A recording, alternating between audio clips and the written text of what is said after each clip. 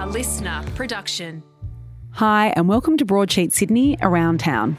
I'm Broadsheet's editorial director, Katja Vuchtel, filling in today for Emma Joyce. Broadsheet food and drink editor Audrey Payne is here to chat about two excellent new cookbooks to add to your radar immediately. You spoke to one of them, so let's start with Molly Baz. Yeah, so if people don't know Molly Baz, she has been a bit of a food celebrity for about 5 years now, I would say. She was part of the Bon Appetit Test Kitchen video series. So this series of YouTube videos that they did, and it was very talent driven. A lot of people from those kind of demos and more kind of fun, very YouTube-y content have kind of become really famous. So there's Claire Saffitz came out of that, Rick Martinez, I'm sure a lot of people would recognize these people's faces, if not their recipes. So Molly has kind of come from that. Was she the most famous to come out of that cohort? It's hard. I think Claire Saffitz would probably be the most famous, but I think what was interesting about that, it was almost like an office comedy or something. Everyone kind of had their favorites. So I had friends who were like, oh my God, anytime Carla's in a video, I'll watch it. Or same with Molly, same with Priya. It was like a TV show. So this is not her first cookbook? No. So tell us about this one. You've obviously read through it and you spoke to her. Yes. So it was fun speaking to her because she was very open about talking about after the first book had come out, she felt she had really put her whole self into it and didn't really have any creative ideas. It took about 6 months for her to feel like she could even begin thinking about another book. She writes about it in the intro, but she kind of had this quote unquote aha moment that a lot of people speak about, specifically in the business world, I guess. She talks about this story where she was kind of out with her husband. She ordered some fried calamari. It came to the table. It was really boring. She was not vibing with this fried calamari, and then just kind of made her own side sauce. At the restaurant? At the restaurant. I feel like that might be, if you're a chef or a restaurateur, probably one of the most difficult things to watch someone make their own condiment because your food isn't doing the job. Right. But, hopefully she did it discreetly. We don't know. But then she kind of had this thought that was oh, you just need to add, in her words, a little more. And then you can take something that's a little average and really bring it to the next level. And I think what people who might be familiar with her first book, Cook This Book, what that book is really good about is walking people through process. It's really aimed towards people who maybe haven't grown up cooking, are just kind of trying to dip their toes into looking after themselves more, maybe saving money because they want to cook at home more, and really went through technique and process. Whereas this one's kind of okay, you've got those foundational skills. How can you kind of cook a bit more intuitively? Just kind of bring it to the next level in a way. So what kind of recipes do you find in there? Yeah. So the one that she kind of called out as being the most quote unquote Molly, she speaks about herself in the third person a lot, but in a way that is not annoying. It's really strange. Endearing. Yeah. So she was the most Molly recipe is this meatball recipe that she has. She mixes meat with ricotta, and she kind of said that gives it a really fluffy texture. It's made in a red sauce, so just kind of a basic pasta sauce, except it's not served with spaghetti. It's kind of a dish on its own. And yeah, she really felt that was very representative. She was talking about the influence of moving to California and what that had on her recipes. For context, Molly moved from New York City to California during the pandemic. Obviously, in California, it's a lot more produce driven. But she also said that the influence of the design that you're constantly around and that color really allowed her to be more playful with her food. So when you say, you mentioned that she was really inspired by California and the design of the book is all about, 60s and 70s Italian design. So is the book a smash of Californian inspiration with, nostalgic Italian? I mean, yes. What I think is cool about Molly specifically is she kind of occupies this interesting space in food media where she's very conscious of her brand. Especially with the first book, she was okay, this kind of Eve Klein blue, emerald green, bright cherry red, those are my brand colors. And I want people to be able to look at some merch that I've made or a book that I've made, even a recipe, and be able to very easily identify it as Molly.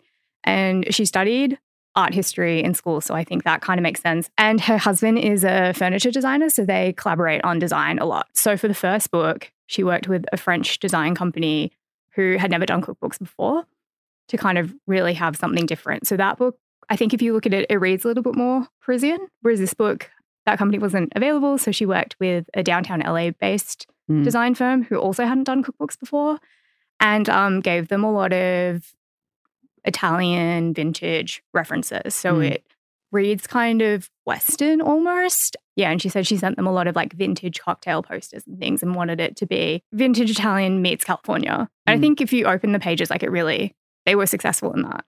So this book is called More is More, Get Loose in the Kitchen, a cookbook, multiple hyphenated parts like to that title. High School Musical, the series. Right, by Molly Baz. It's out now around Australia. You can buy it online, I'm sure, in bookstores as well. Yeah.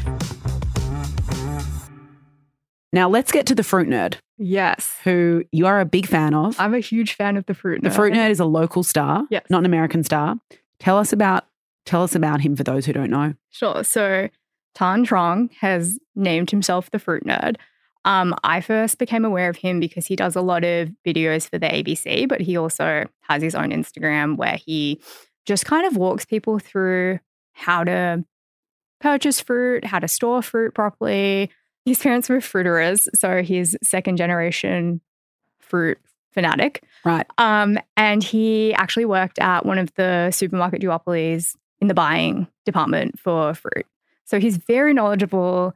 He really is that, like, he's really the nerd academic fruit man. Like, he's named himself Fruit Nerd and he is a fruit nerd. Like, it's so accurate. And he's come out with this book that basically goes fruit by fruit, walks you through kind of some of the science, what to be on the lookout for if you're purchasing it, what seasons you should be purchasing it at. And then he has recipes that kind of, show you how those things. Yeah, and like let you use the fruit in a way that really makes it sing. And what are some of the tips in there? I mean, in our story, we talk about he's begging us not to squeeze avocados. Yeah. Is that right? And we actually had a great op-ed a few years ago on the site by Alice Zavlevsky, who's a wonderful food advocate in this country and has written an incredible book in praise of veg. And she begged people in her op-ed as well not to squeeze the avocados. Oh my gosh, everyone needs to stop squeezing avocados. And the Fruit Nerd feels the same way. Do you know what's funny? When I was looking at this book, it does feel very much akin to Alice's book, which goes vegetable by vegetable. This one is like a very similar concept, except fruit by fruit. Yeah, fruit. And what are the kind of recipes in there that people, it seems, this is where I'm a bit maybe deluded. I feel like I could handle the recipes in a fruit cookbook, but that's because I'm feeling like, oh, it'll be like a beautiful platter of fruit. But there's probably some really incredible and maybe technical things in there. I'm not sure. I mean, I wouldn't say it's a super technical book. I think what's nice is that it is sweet and savory because fruit is so many different things. So there's like plantain recipes, there's apple cake recipes, there's bitter melon recipes, which is like people often think that's a vegetable. So it's kind of a nice bridge. I don't know. And they're not too complicated because they're really focused on the produce. And he wants to be educational for people. It's super educational. Does he talk? But it doesn't feel like a textbook. We interviewed him for Broadsheet, and some of the moments in that story are really beautiful. And he talks about the fact that as part of an immigrant family, that fruit was a really important part of his growing up. And also that I want to actually kind of read this thing that he mentioned, which was, my mum used to cut me so much fruit. I remember it vividly. She would core apples, cut half the skin off and slice them into perfect little wedges. I think there's a huge unspoken theme in migrant culture where kids don't communicate well with our parents. And so parents would often say sorry or thank you by cutting fruit.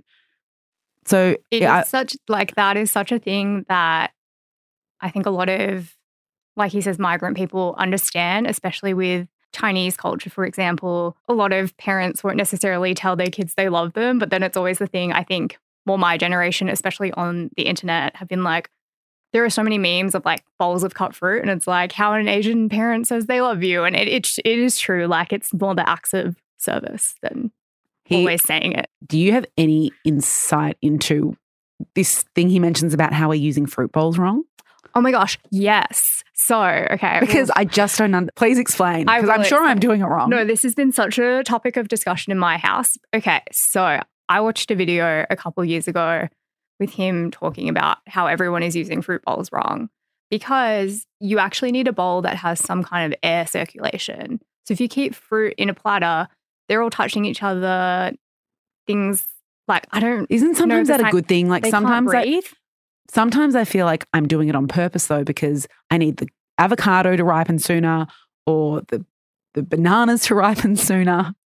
But if they're touching the side of the bowl, do you think it ripens faster? I don't know. I just don't need know. them to touch each other, I guess. You're Okay. right. So you need some air around it. Is that what you're saying? Circulating through. So I bought what I believe is a beautiful fruit bowl, and is maybe too much air circulating through, and that mandarins will fall out of it constantly.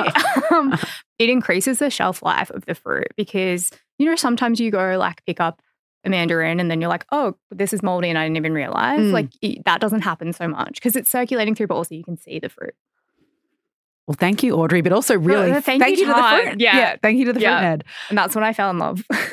Don't Buy Fruit and Veg Without Me. I love the name of that book. Is also out now in bookstores, so you can grab that. Thanks very much. Thanks. That's it for today. If you're enjoying the podcast, tell your friends and leave us a review. And to make sure you don't miss any episodes, subscribe or follow us wherever you're listening now.